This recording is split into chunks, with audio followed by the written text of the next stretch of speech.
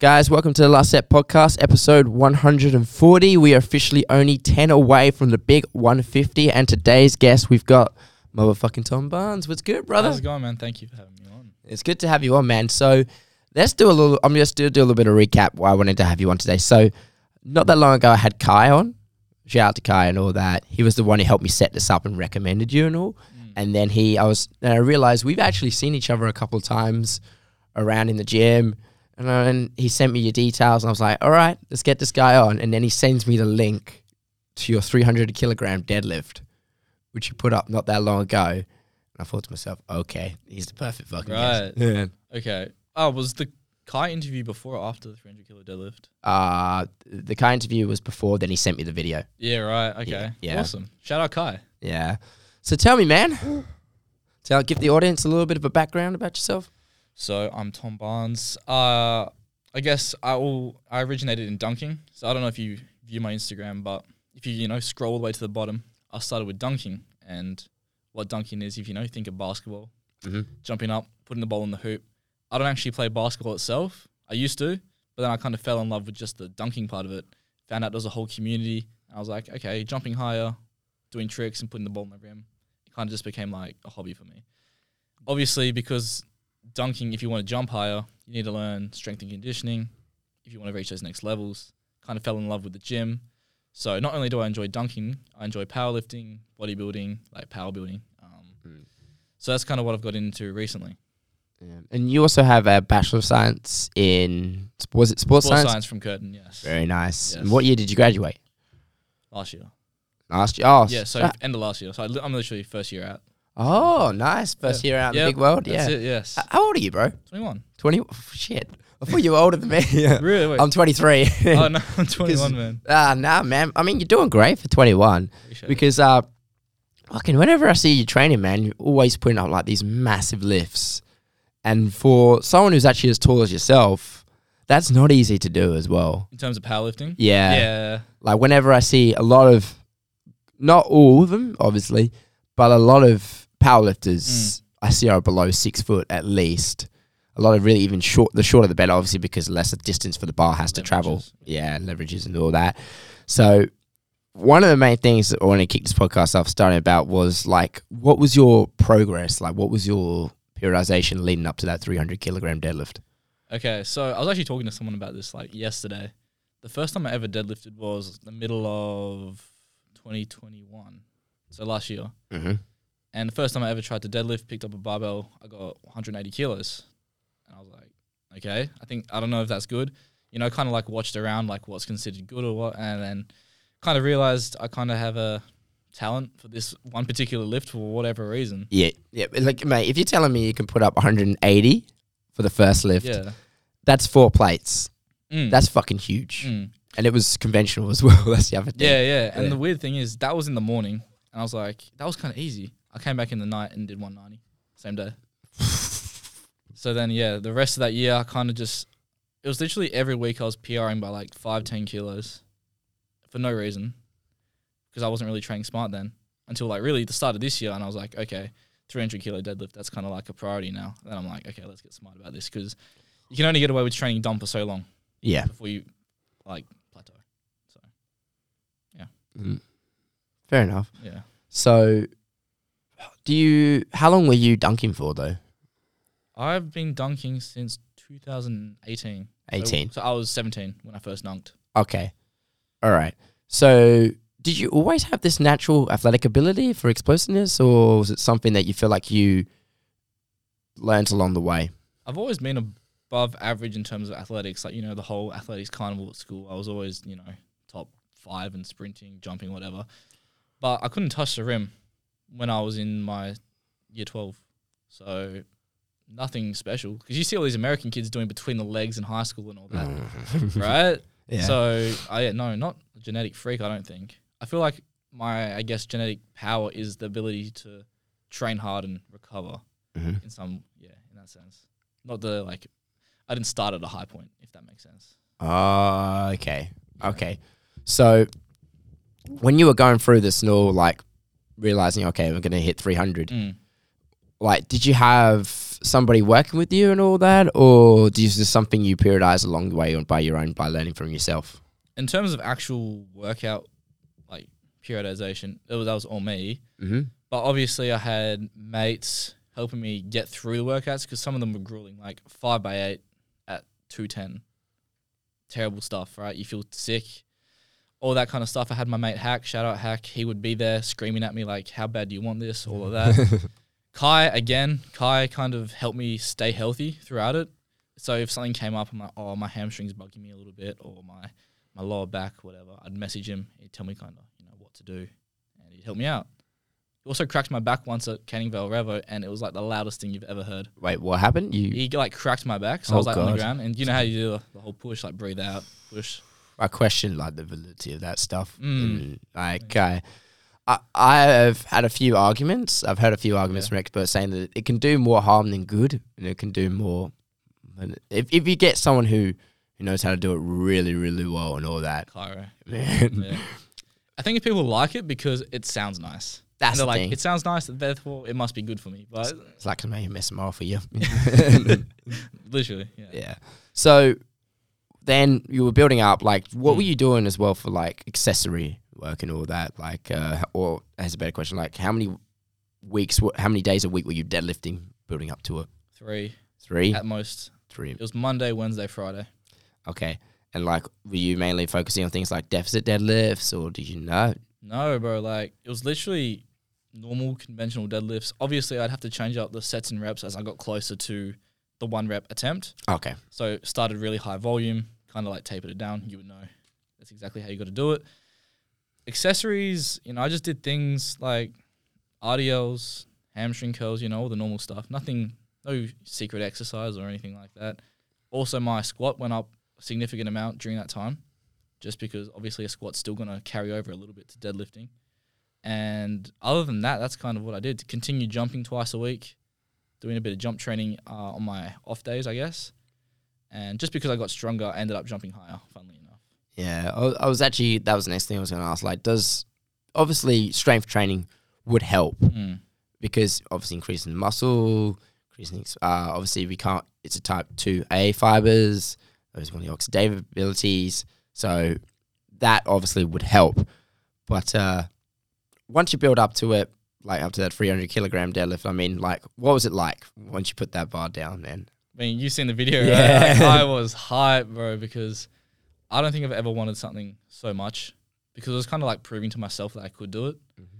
And 300 at 75 kilos is just, well, it's not like something you see every day, right? No. So 4 times body weight conventional. Although it was like a very slow rep, I was still like stoked that I got it. Yeah. And how long ago was this again? It was April 6th. April. So been a few months ago. What are your plans now? Do you want to go for the next one? Because how many plates is a side? 7. 7 plates a side. If you're using 20s. Fuck. Yeah, that's right. Yeah. So do you have any plans like to try and go up a little bit higher? We're going to try and attempt another one. So yeah, the plan was, until like a month ago, it was to go for the Australian deadlift record, which is 306. So Really? I have to get 307. This is at 76 kilos body weight. Oh, is that how much you weighed at the time? Fuck. Yeah. That's lighter than me, dude. So yeah, that was the goal. I'm like, okay, I'm kind of close. I want to enter a competition, see what I can do, see how close I can get to the Australian record. Unfortunately, a month ago, I thought I hurt my glute. I'm not actually sure how I did this. It might have been, I feel like it was split squatting because it's something I'd never done, and I kind of just jumped into it too fast. And I thought I hurt my glute, but actually it was my disc between L1 and L2. So that's something I'm trying to like recover from at the moment. Oh, so tell me about that. Like, did you get it checked out? Yeah, I got it checked out last Wednesday. Ran me through all these tests. And the one thing that gave it away was the fact when I cough, my glute flares up, which doesn't make sense. But the thing, obviously, since it's a spine thing, you're coughing, it's compressing there. And then the nerve, obviously, everything's inflamed near the disc, pinches the nerve. That nerve is like innervating the glute, hurts my glute. Whoa. So I thought it was glute for a whole month. I'm foam rolling this thing and hot baths, all that stretching. And then apparently that wasn't even doing anything because that wasn't the issue. Wow. Which is really, it's nice to know that now. But yeah. So what did the doctor recommend then? So this was last Wednesday. It's currently Monday. Yeah. Yeah. 2-3 weeks, kind of lay off it. Don't load it to what you normally would, because obviously it's a disc, and what's the role of the intervertebral disc? It's like compression, right? Like force absorption. So really just stay off it, let it heal, and then slowly load back up. Because he said around 6 weeks, it's pretty much like structurally back to where it should be. Because obviously I haven't like herniated this thing or like done anything extreme, but there is a little bulge there. So that's something I need to just relax and slowly work back into it. Okay. So are you still training?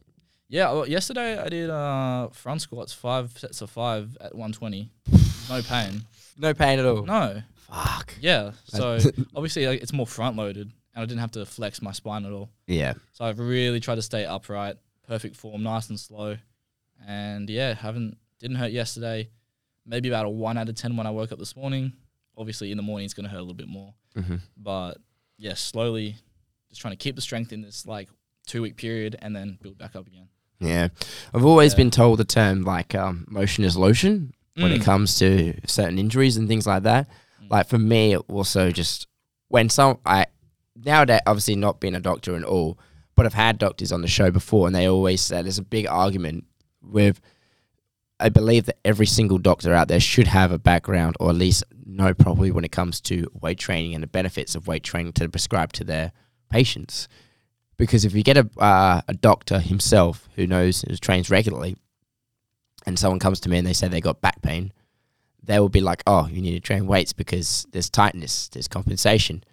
But if you come across a doctor who's barely ever trained before, knows little to none about that kind of training, and they came with the exact same situation, they'll be like, oh, don't lift any weights, don't do any heavy load. That is the thing that gives me the biggest ick, pet peeve. I hate people who say that you get any kind of injury, and it's like, stop doing what you're doing immediately, sit on the bed for 10 weeks. It's like, yeah, you'll feel better because it's going to heal, but at the same time, you're going to lose all that progress. You're going to come back, try and do the same thing again, you're going to hurt yourself again.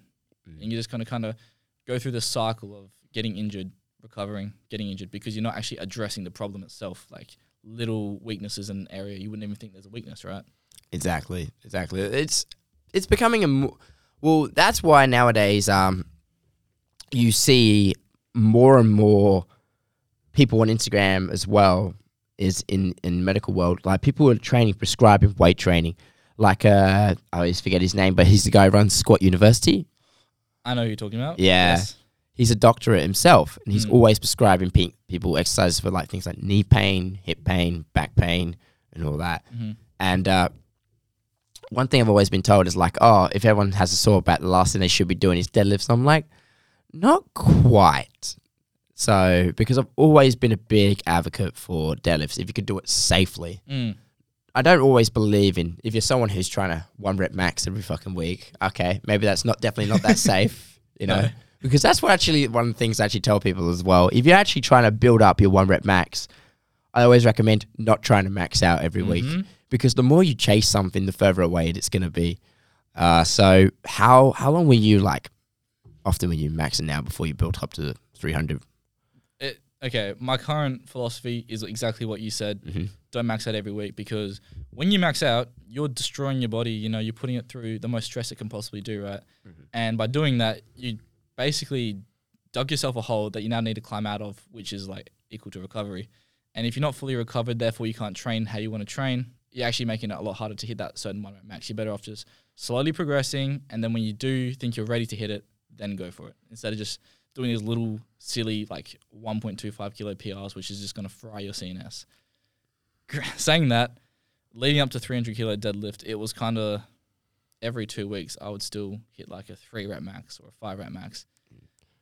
That's it. That's actually that's definitely legitimate, I would say. I honestly have always just that. I feel like that one or those two, there's not much distance in between.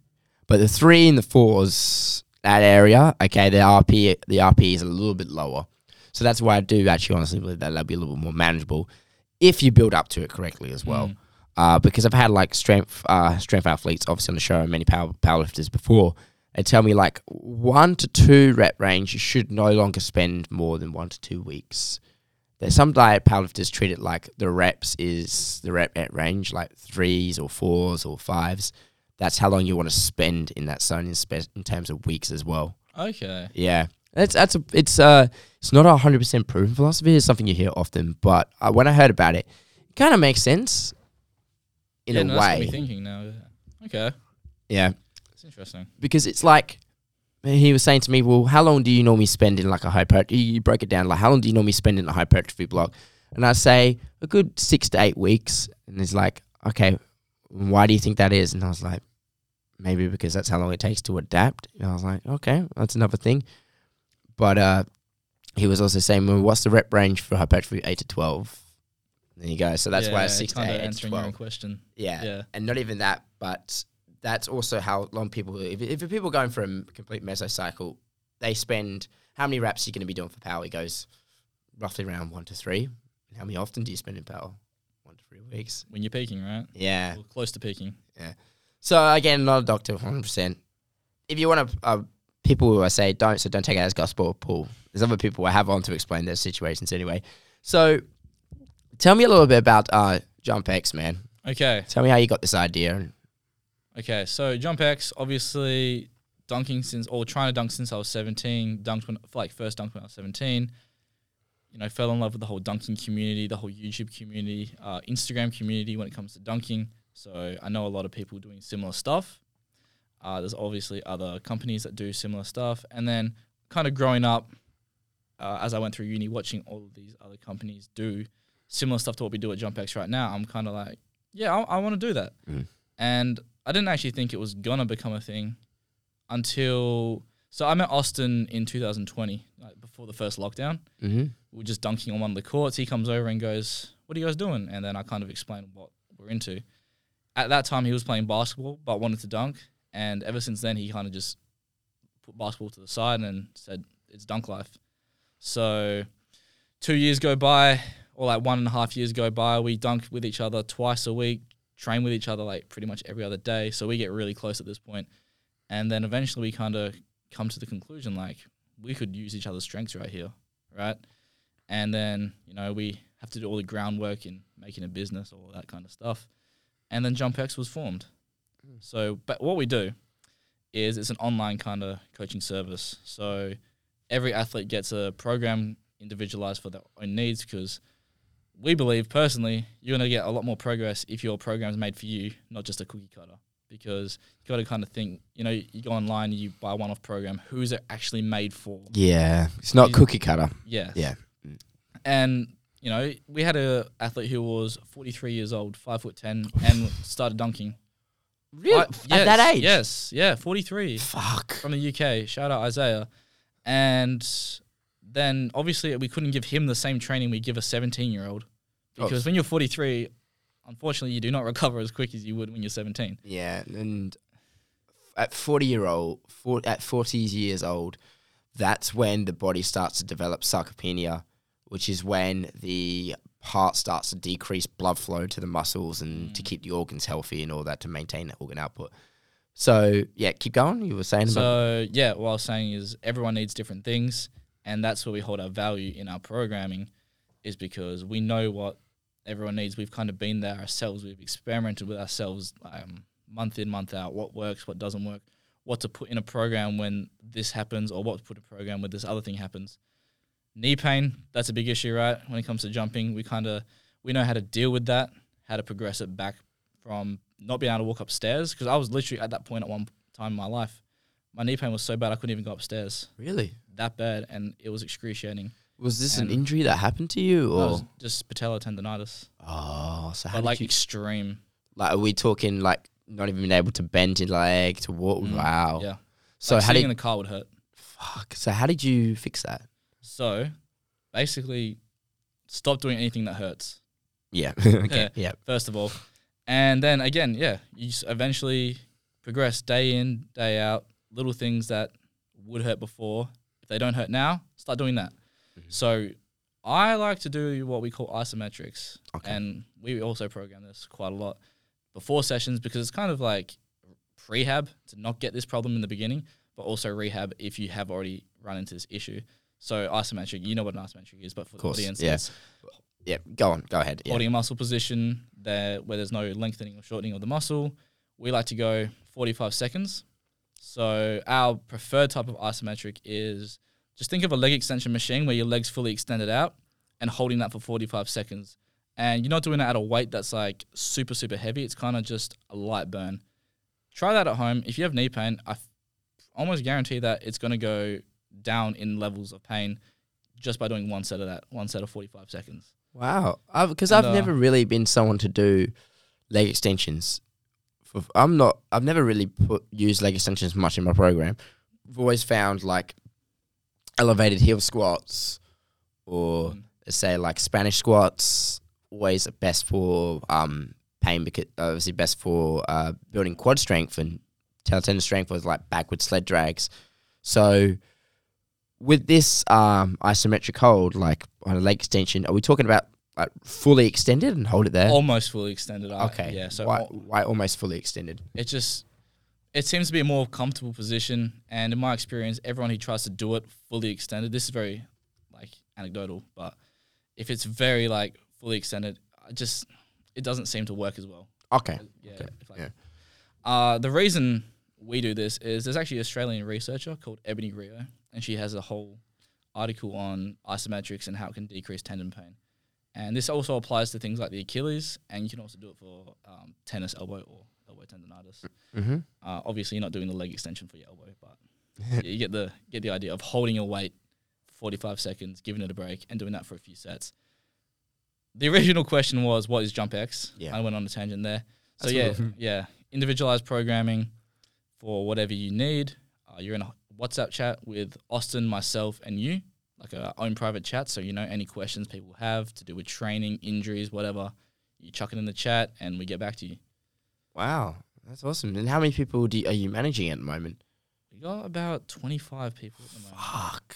Mainly from Australia and the US, but we do have a few Canadians and, as I said, UK. That's crazy. Yeah, so That's awesome. And how long has this thing been going around for? realistically, it's been up properly for about 4 months. Shit. So how do you... Wow. We're young, man. Mate, you're young, but you're doing really, really well and all that. That's Appreciate it. Yeah, I mean, especially considering it's the PT world as well, man, because personal trainers and myself, like, the average lifespan of a trainer is about 6 months, give or take. Yeah, I was actually speaking. No way. Yeah, so I'll explain this down to you. So, like, here's the best way I could do it. Shout out to Adam Becker. He put this perfectly. You've got your degree, right? How long did it take for you to get your degree? 3 years. Okay, awesome. How long do you reckon it will take for a plumbing apprenticeship? Aren't they 3 years? Yeah, correct. Yeah. How long does it take to become a doctor? More than 8, depending on like Yeah. a lot of things, but 8+. Yeah. How long do you reckon it takes to get your certification in fitness and health? 6 months is 6 weeks. People do it in less. Stop. Some people do it in less. Yeah. So what's happened now, I'm not shitting on all those businesses that give you the certification. I mean, not all of them. Some of them do it well and respect some of them. But you're getting to a point now where they are so money hungry. You're taking people who are super, super underqualified, people who think they know everything there is about fitness and health and lifting weights because they do it so much themselves. And when they actually, and then they actually take this course and then they give them a payment plan, and that payment plan is going to lock them in for the next few years, and they're constantly paying off. That's it. And they just want to flush them through the 6 weeks, get them out. Some people do it in less. Some people do it completely online in a week and all that. When they're fully qualified. Then they're fully qualified. Yeah, and that's how it goes. Man. That's how it works for some people. That's why it works for some of the courses as well.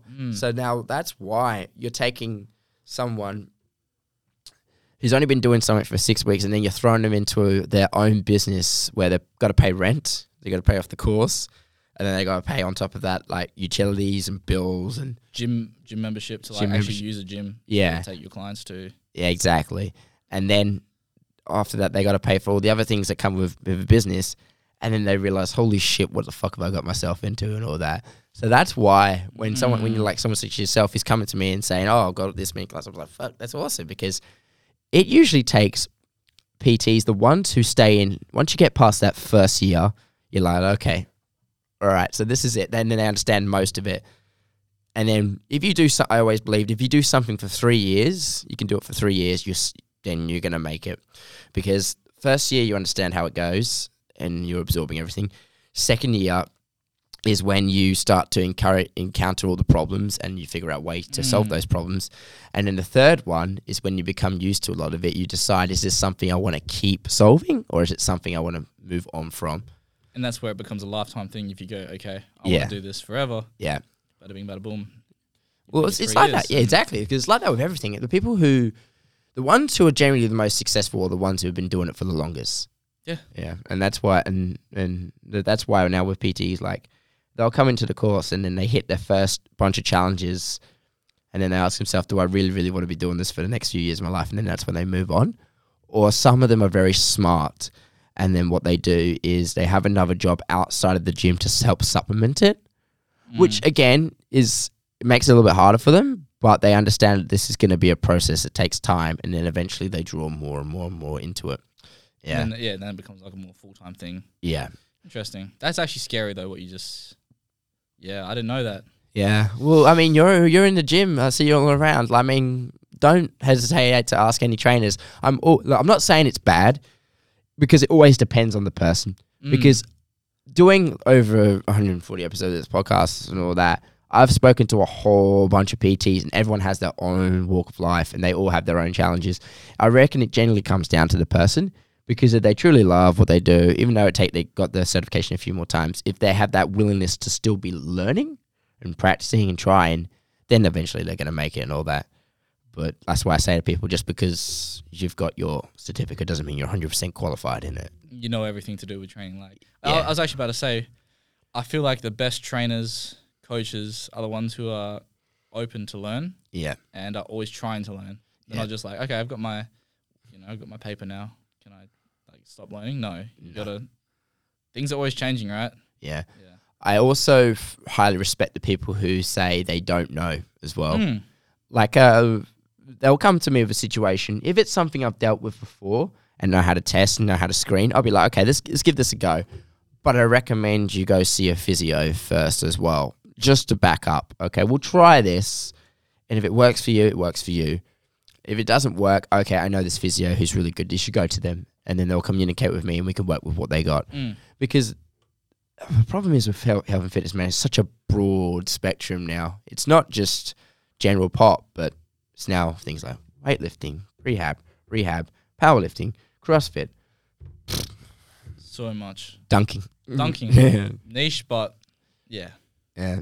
Do you ever, in your time when you set up the thing, like, I'm asking this now because you've been doing it for some time, but and you've only been doing it for a short time, but what was one of the biggest challenges that you had setting up this company?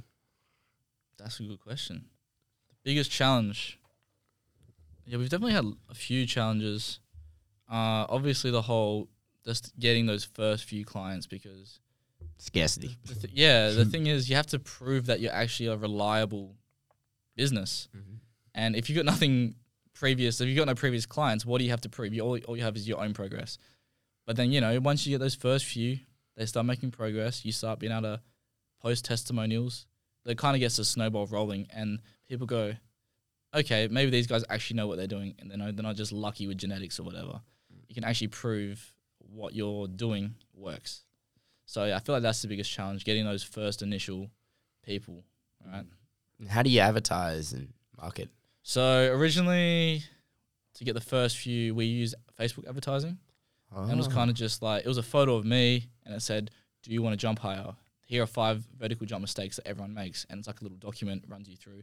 Kind of gives you some free value, right? That's great. That's brilliant. And, people can learn off that. And then it links to the Instagram. Again, people can go to Instagram. We always post free content, like little vertical tips, things you shouldn't be doing, things you should be doing, all of that.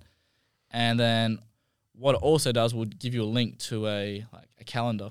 And what we do is Austin and I book out times in our day where we can take calls from people, like just free 45-minute consultation call. And if people are really serious, they'll book in for that call. And the fact that they've booked into that call shows they're pretty serious about trying to jump higher. Correct. we have a conversation back and forth. What do you need? What have you done? Kind of where you at the moment. And we come up with a plan. And sometimes they go, nah, we don't want to sign up with JumpX right now. All good. We might see them in the future or whatever. But a lot of the time they go, okay, this is something I'm really interested in, and I see the value that you've just explained to me, and they are keen to hop onto our training. Nice. So let's give you a scenario then. Like, if someone came to you, such as myself, okay, I've been training. I'm going to give you a case scenario. So I've been training for, let's say, 3-4 years. Have no history of injuries. Want to have a dunk higher. How do you test them and decide what program's great for them? So let me ask you. Yeah, just ask some questions. How many years have you actually been training? Like in the gym, 4+ days a week. Let's say 3 years. 3 years. Yep. Started in high school, banging it out of high school now. Yep. In uni, want to jump higher. Okay, so what do you do in the gym? What do I do in the gym? Okay, so if I'm here 4 days a week, I'll do a lower body I'll do 2 lower body days, and I'll do an anterior day, mainly chest and shoulders, and I'll do a posterior day, mainly back, and throwing some traps there.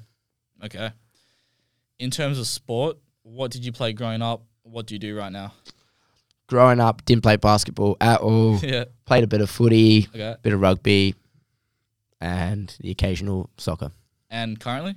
Just gym? Currently just gym. Just gym, okay. Yeah. If you were to picture yourself touching the rim, what would that look like? Would it be a 1 foot or a 2 foot jump? I would have to say 2 foot. That's interesting considering that you played footy, right? Yeah. Which is very 1 foot dominant. Okay, 2 foot. And in terms of squat and deadlift, what numbers are we talking? In terms of squat, most I could do 3 plates. That's like 120. 140? 140. For reps or for one? For one. Okay. Yeah. And for deadlift, I can do 3 plates and a 10. So that's what, 160. 160. Yeah. Okay. So not much of a jumping specific background for you, right? So I feel like the best way you would get better is getting jump reps in. So your program would consist of a lot of jumping exercises. I need to look at your form before I gave you, because if your form was terrible at jumping, the first thing we'd do is make sure that gets right, because there's no point reinforcing terrible form, okay? Assuming that's all fine, I'd get you to jump 2 times a week. I'd kind of keep strength on, because you're pretty strong. I'd keep strength on maintenance just for the first cycle, because you're going to make the most gains not getting stronger, although getting stronger would help eventually. You'd make the most gains initially just by getting those jump reps in, because like everything in life, think if you're trying to get better at shooting a basketball, how do you get better at shooting basketball? You do the shooting You keep basketball, shooting. yeah. So best dunker in the world, Jordan Kilgannon. A lot of people listening to this might know him. He's the best dunker for a reason. He's been dunking on low rim since he's 13 years old. And now he's he's like 30 now. Jesus. So 13 years of jumping like multiple times a week. Yeah, you're going to get good at it, right? So yeah, I'd get you jumping a lot. Strength on maintenance, upper body, we could talk about that depending on how much of a priority it is for you. Like if you want to look aesthetic when you jump. Because for a lot of basketball players, they're actually afraid of doing upper body. Like we give them in their program, they message us, they're like, oh, I'm scared, I'm going to get too big, or I'm going to throw my shot off. But well, and how would you combat that? Personally, myself, I would say, well, if you think about it, like basketball is actually a lot more physical than it looks. Like, for example, you have to be able to push over a defender, so that's what bench press is for, pushing power. You're going to need, obviously, shoulder strength as well, and you're also going to need shoulder endurance if you're constantly shooting. Another thing is, I would say you definitely need tricep strength, because shooting a basketball, to me, looks like a big tricep extension. Yeah. So, yeah, I'd say similar things to you. Think about, in all those training sessions when your arms are feeling tired, your legs are feeling tired when you're at the free throw line in a game. Imagine if that was like all gone and all you could focus on was the actual shot. Wouldn't that be crazy? A good example I like to use is, do you know Steph Curry, NBA player? Yeah. Look at him in his 2015 season when he won his first championship, or 2014-2015 season. He was skinny. He was really skinny. And if you look from just that time to his recent championship, he's put on a lot of size. And it's not because he wanted to get better at shooting, although his shooting is like just the same, if not better than he was. but it's because he has to be able to compete with these other bigger guys.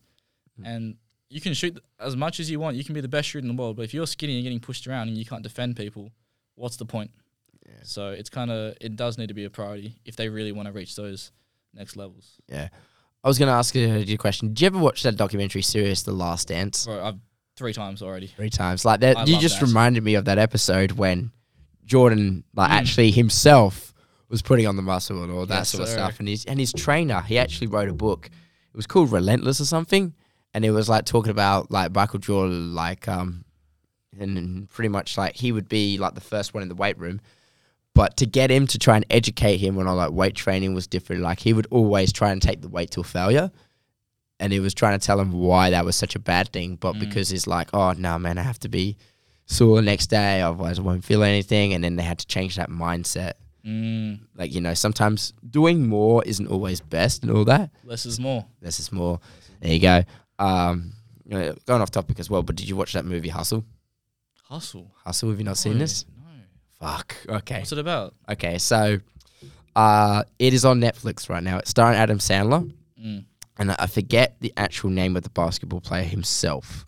But the story of the movie is a guy Adam Sandler plays as a basketball scout, and he wants to become a coach. So he's going around and he's like trying to find that one player, that to prove he's the best buddy scout there is and he deserves to superstar. Be. Yeah. So he gets this Spanish guy who's an actual basketball player himself in the NBA. And he's in Spain and he's on the court and he's in his work boots, and he's hustling and he's a great player. And he takes him to America, trains him up. And there's like this amazing like dynamic between the two of them because he's a father himself, but he doesn't have a son. He has a daughter. And the guy he's training up doesn't have a father. He never knew his dad or anything like that. But he's got a daughter. So it's like that father-son relationship, but they're both on the same level because they're both fathers themselves. And he's just like training up nonstop, and he just like absolutely pushes him. Like think of like Rocky. I was about to say, yeah. Yeah, it's like Rocky, but it's just generally like full on because he's very no nonsense. Because if you think about it, like of the percent of the people who are professional basketball players, how much do you think that's of a percentage of people who actually play basketball? 0.000, it's extremely low. Yeah. And he's like giving this speech like, you've got to be obsessed with this, you've got to love this game. And the reason why it was such a good movie is because Adam Sandler, he's one of those actors, he's made some shit movies in the past, we can agree. Yeah. But it's one of those movies that he could tell he's generally enjoyed doing. Yeah, right. And there's heaps of recognizable basketball names who feature in the movie as well. Okay. Yeah, so someone is, I know almost, and put it this way, dude, I almost know nothing about basketball. I've only played like 1 or 2 years in high school, so I barely know anything myself about it or any players. But watching it, I was like, holy shit. And the reason, so there's that. Anyway, so going off topic there, highly recommend it for yourself, though. And also highly recommend that to anyone who's listening as well who wants a good movie as well to pass time. So what's the plan right now and where you're hoping to take JumpX? Like, do you have a set plan where you want to be this year, next year with your friend? Obviously, we just want to keep growing our social media presence, getting more people on board, helping more people jump higher. Kind of just want to build a community, right? On Facebook, we have a JumpX community group where anyone can join. And on that page, you can just post your wins, I hit this dunk today. People can see it. And everyone, obviously, if they're on the page, they're interested in jumping. We also post on the page, okay, guys, 12 p.m., come down, come dunk with us. Here's the location. This is where we're going to be, like court 5 or whatever. So people can organize, the week before, okay, I want to go dunk with all these guys who are going to go down to the court. And we can kind of have a massive dunk session with all these people interested in jumping higher. And then we can see them in person, obviously give that better guidance on how to jump higher. Because if I see someone jumping in person, it's way easier than just looking at a video online. So, wow. Yeah. Far out. And this is all completely online as well. Do you ever do any in-person sessions or? Myself or JumpX? Yourself. Myself, yes. JumpX, no. So I have in-person clients who I train. Not all of them are vertical jumps. Some of them are just, to look better, to feel better about themselves. Have a net bowler So it's not just about jumping high in netball. Change of direction, strength, just general strength, endurance, all that kind of stuff. I actually have a dunker I train in person who's my cousin. Mm-hmm. He took a little hiatus for a little bit, and he's coming back now. So he got to the point where he was touching the rim, and then in a year he was going for between the legs dunks. So he progressed very quickly. So what's between the legs dunks? So like a dunk where you pull the ball between your legs and dunk it, right? Wow. So in a year, that's insane progress. And now he's coming back, and we're going to get him even better. Right. So yeah. And have you worked with any actual professional basketball players, or is this mainly just general population? The stuff I do right now is general population. However, for like prac for uni, so it's kind of like work experience. I was at Warwick Stadium, which is a basketball stadium up north in Perth, and I trained with the NBL 1 dudes and also the state netball girls. Oh. So yeah, got a big experience in the weight room, see how their programs are made, compare it to mine. And a lot of the way I program now is actually because of the guy who I was under guidance from, which is Lawrence. And he's probably one of the smartest coaches I've ever seen. So he was a big reason of like how I program now. Oh, okay. How did you come across Lawrence and all that? So yeah, everyone who goes to university needs to do a certain amount of hours of prac. Mm-hmm. And most of the time the university will just give it, they just chuck you into a location, you do your hours, you're done. There are a few like one-off opportunities. So like with the West Coast Eagles was one of them. And then this was also another one. So there was like an interview process to like get accepted or whatever. And I was like really keen because I'm like, this is what I want to do. This is the kind of community I'm interested in. So thank goodness I got that opportunity to train there for like 8 months. Mm-hmm. Made a lot of connections there. And yeah, it was a great experience.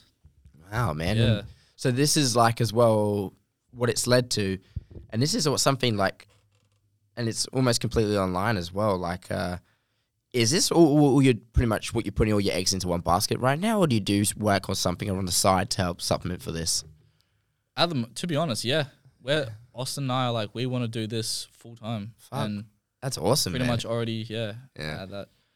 Wow. I mean, quickly build it up as well. Yeah. Far out. So are you still, you've mentioned about uni and all that, are you still studying or are you almost done? As of now, I've graduated. So I've got my bachelor in sports science. Do you have any plans maybe to go back and do masters? Eventually, yes. Do want to focus on JumpX, get that fully running. We have a lot more things we want to do before. Because I think Austin also wants to study at some point. But we want to focus on this before we even think about going back. Understood. So how do you what's a typical work week for you like then? How do you manage all these clients and training yourself and dunking? And so as of now, Wednesdays and Saturdays are what we call dunk days. So we block out like a time period to dunk, right? Mm-hmm. So usually it's like midday to like 2. We'll do a little bit of training after, nothing intense because you've obviously just dunked. So it's just like more recovery stuff, maybe a bit of upper body. Every other day I train at some point during the day, depending on what I have on.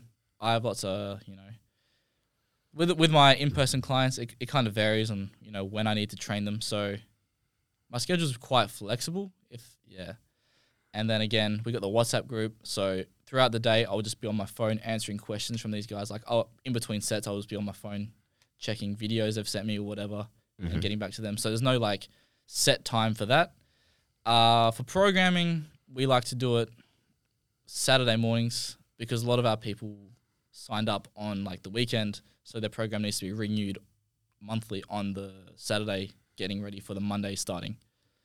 And yeah, other than that, it's pretty flexible and really depends on what I have on. Like, for example, I've got a dunk contest in Melbourne coming up. Oh, really? In October, yeah. So those are, wow. How often are those dunk contests? In Australia, like once a year, man. Why is that? Like, is it just basketball's just not as big in Australia, man. Compared to the US, it's growing, but yeah, I think we're more footy, rugby, cricket. We get it, yeah. Well, I would argue now that we're turning more and more, because I have a lot of fighters on the podcast. Martial arts is now becoming so increasingly popular in in WA as well, and in Australia as a whole, especially MMA and obviously other striking sports and all that, because I feel like it's because of the internet and all that as well as the popularity of everything, and as well, so that just comes down to deep primal parts of our brains as a whole as human beings. But so tell me about this dunk contest. Like, how do you score in a dunk contest? Like, break it down for someone such as myself who knows nothing about this. About dunking, like dunk contest. Yeah. So usually, most contests are just 1 to 10, and there'll be like 3 to 5 judges, and they all score 1 to 10. You get your average score, or like you add the scores up. So say there's 5 judges, you do like the best dunk you've ever done, and you get 10s all across the board. So that's a 50, right? Mm-hmm. Everyone else goes, you get given a score. Usually what the layout will be like 2 dunks first round, you add your score up, and say there's 5 dunkers, 2 of them will go into the final, then battle out in the final, do another dunk, and then the highest score in the final is the winner. It's not complicated. It's not like a fine art or like a recognized sport. It's kind of just more like a exhibition show. Although there are people in the US trying to standardize how scoring's done. Okay. Because right now it's kind of just, I think this is a 7. Okay, whatever. So it's almost purely subjective, you would say. Oh, yeah. Okay. But there are people trying to not make it subjective. So, there's like categories. There's like power of the dunk. So, how hard you dunk it. Height, how high you jump. Technicality, if you just did a normal dunk or if you put it behind your back, obviously it'll be scored differently depending on how technical the dunk was. So, yeah, they're trying to bring objectivity to it. Oh, okay. And it's called the World Dunk Association. Yeah. And how do you progress in terms of like difficulty for a dunk? Like, do you start off with 2 feet, 2 hands, 2 feet, 1 hand, then you go to between the legs? Or okay. So the way first of all, do you know what a lob is when you dunk? No, okay. No. So instead of just going up with the ball with you and dunking it, you throw the ball up in the air. So it goes down, bounces in front of the rim. So all you have to do is like time it with your arms. So all you have to do is flick the ball down into the rim. So that's how I got my first dunk, was a self lob like that. And that was just a 1-hander. And then after that was a 2-hander off the lob. Started doing off the dribble dunk, so I didn't have to rely on the lob. Off the backboard was probably next. 360 windmill, where they bring it around like that. Between the legs, reverse between the legs. 360 windmill, so I'm coming all the way around while doing that in the air. And I'm up to the point where I want to do an under both legs. So instead of just going under one, I'm like sitting in a chair in midair, bringing it under both. Jesus. So yeah, if you don't know, Aaron Gordon 2016 dunk contest, that's all I need. A lot of people understand that reference. So that's kind of what I want to do. Wow. That's my next And that's what we're aiming for. 2 feet under both. Wow. How much vertical jump do you need for something like that? Again, I think it depends on, one, how good your technique is, because your technique's like sharp. You don't need to jump as high because everything's nice and crisp. Mm-hmm. So yeah, your actual dunk technique, but also your height. Obviously, if you're shorter, you're gonna have to jump higher. Okay. So I'm 5'11", so I'm not super tall for a dunker. I'm not Me super too. short. Yeah. So Yeah, it's cool to say you're 5'11". Shout out to right? my under 6 foot kings. Right? Size don't matter. Hashtag. Yeah. And obviously arm length. Some people have longer arms. Like, do you have long arms for your height, do you think? I have an arm length that's actually longer than my entire height. So an arm span that's actually longer than my entire height. Yeah. A little bit above average. Yeah. Yeah. So mine's like the same. So I don't have like insanely long arms. So yeah, I do need to jump higher, more than I guess the average 5'11" dunker. Yeah. Just because of that. Do you ever just get someone come to you and just ask for how can I increase my vertical leap or anything like that? Or do you ever do a lot of vertical leap work? For basketball, yeah, because not everyone who comes to us is a dunker. Yeah. And we got to understand that dunking is a very niche thing. Yeah. There are people who want to do that and just dunk. That's fine. A lot of them are basketball players though, and dunking is a part of basketball, but being able to jump high doesn't only just help dunking, but rebounding. Yeah. And if you're training all this stuff like in the weight room, getting your squat higher, being able to move weight fast, right? Your change of direction is going to go up. Your acceleration is going to get better. Your top speed is going to get better. So all these attributes that would help you play basketball better increase just by trying to jump higher. So if you can do all that stuff better, there's no reason that your basketball game hasn't just gotten better. Oh. So yeah, a lot of them are basketball players who just want to get better. Ah, okay. So, have you? What would I'm not? So without having to name names, like one thing, another thing I wanted to ask, because we have a whole range of clients. Like, what would you say is one of the biggest red flags someone's come to you with when it comes to, I want to make sure I want to know how to dunk and all that? Like, in terms of, like, I don't like their attitude. Yeah, attitude. Ooh, Yeah. Yes. Oh, okay. No way I'm gonna name a name. No, it's okay. But yeah, that one sprung to mind instantly. Yeah. He was just like, so yeah, we had the whole consultation call. That went fine. You know, gave him the program. And the first comment I got was, do I have to do every session? Yeah. And then it became this whole thing on like, what things can I skip? I don't have enough time. And to be honest, the program I gave was probably a very basic one compared to other people. So it's not like he'd be in there for 3 hours, like grinding it out. It was more like a half an hour to an hour, maybe like 4 times a week. And for me personally, if you can't take out, half an hour to an hour in a day to get better at something, you don't want it bad enough. Yeah, of course. Yeah. So I use that argument a lot with myself personally as well when it comes to trying to decide things, or use the argument a lot with myself with my clients, where I'm just saying, look, I understand time obviously is a limited currency. It's so finite. We have 24 hours a day, all those things, blah, blah, blah. But I honestly believe if you really care a lot about it, you will find time and you will make time for it. Because I hear it a lot, because a lot of the people I train generally are general pop. They're mothers. I understand it. You got kids. Kids have got needs. You got to tend for them. But I also have other clients who are mothers. I'm not saying they're more or better than you, but I'm just saying they're in a similar boat that you are and they can get it done. And then, believe it or not, also tell myself the phrase, because there are so many people in this world, like, there's no uniquely special or, uniquely special or iconic about any of your problems, and probably what you've gone through or going through, someone has gone through before, and if they can do it, so can you. And all that. But yeah. So how did you deal with this client then? Well, this is actually a problem that came up yesterday. So it's an ongoing text, back and forth. We're trying to figure out, like a middle ground, if you will. Because we want him to train, and I'm trying to encourage him, being like, bro, he has a potential. I've seen like where he's at right now. He's done no training in his past, and he's already like grabbing the rim, almost dunking, and he's like 6 foot. So I'm like, bro, if you want to get better, first of all, you're gonna have to train. But if you have any doubt about getting better, you shouldn't, because you're so like undertrained. Pretty much anything you're gonna do, you're gonna get better. Those newbie gains are like powerful, right? Yeah. That's like encouragement for him to kind of see those first bits of improvements. And if he sees improvement, I guarantee he'll be more inclined to do the training. Yeah, everyone loves those newbie games. Oh, yeah. So I remember that. Back in the day. Yeah. Well, that's the thing. Well, that's the best. That's one of the best things you see about personal training. I'm just like, trust me, man. Once you get to those newbie gains, you're not going to want to stop and all that. So it's the best thing once you get momentum's a very powerful thing. Oh, yeah. So the last thing I wanted to ask you, just before we wrap this up and all that, for you personally, not only in terms of attitude, but in terms of physicality and background, what would you define as like your 5-star client? Okay. Yeah. So in terms of attitude, or yeah, in terms of physicality, like earlier on we talked about years lifting, sporting background. Okay. All that. So my perfect client. Yeah, like ideal. Like nobody's perfect, but like, what's your ideal?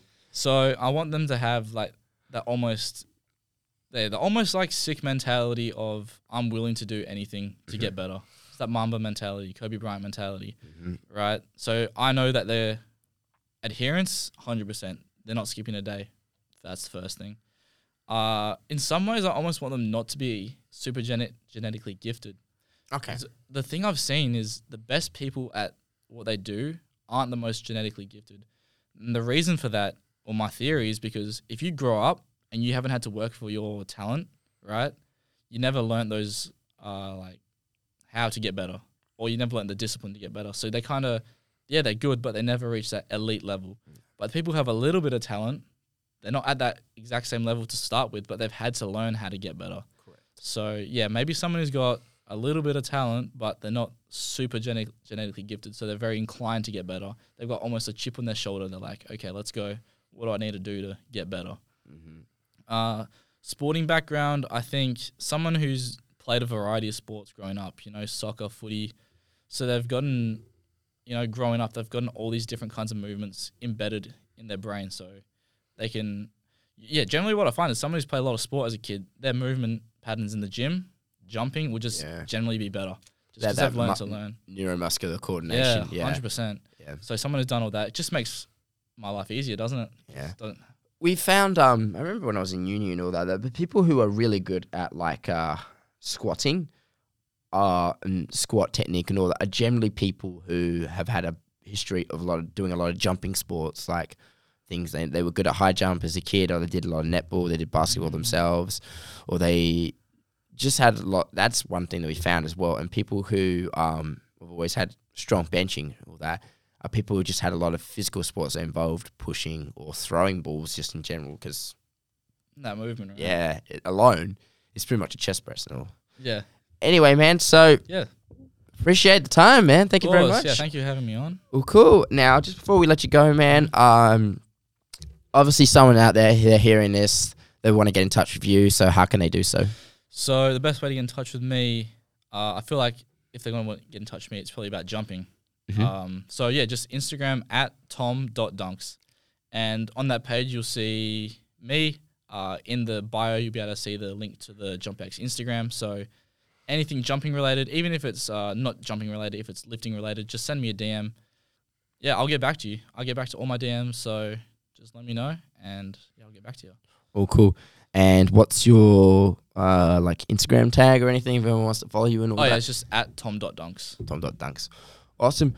All right, guys. Thank you very much for listening to the Last Set podcast, and that is game.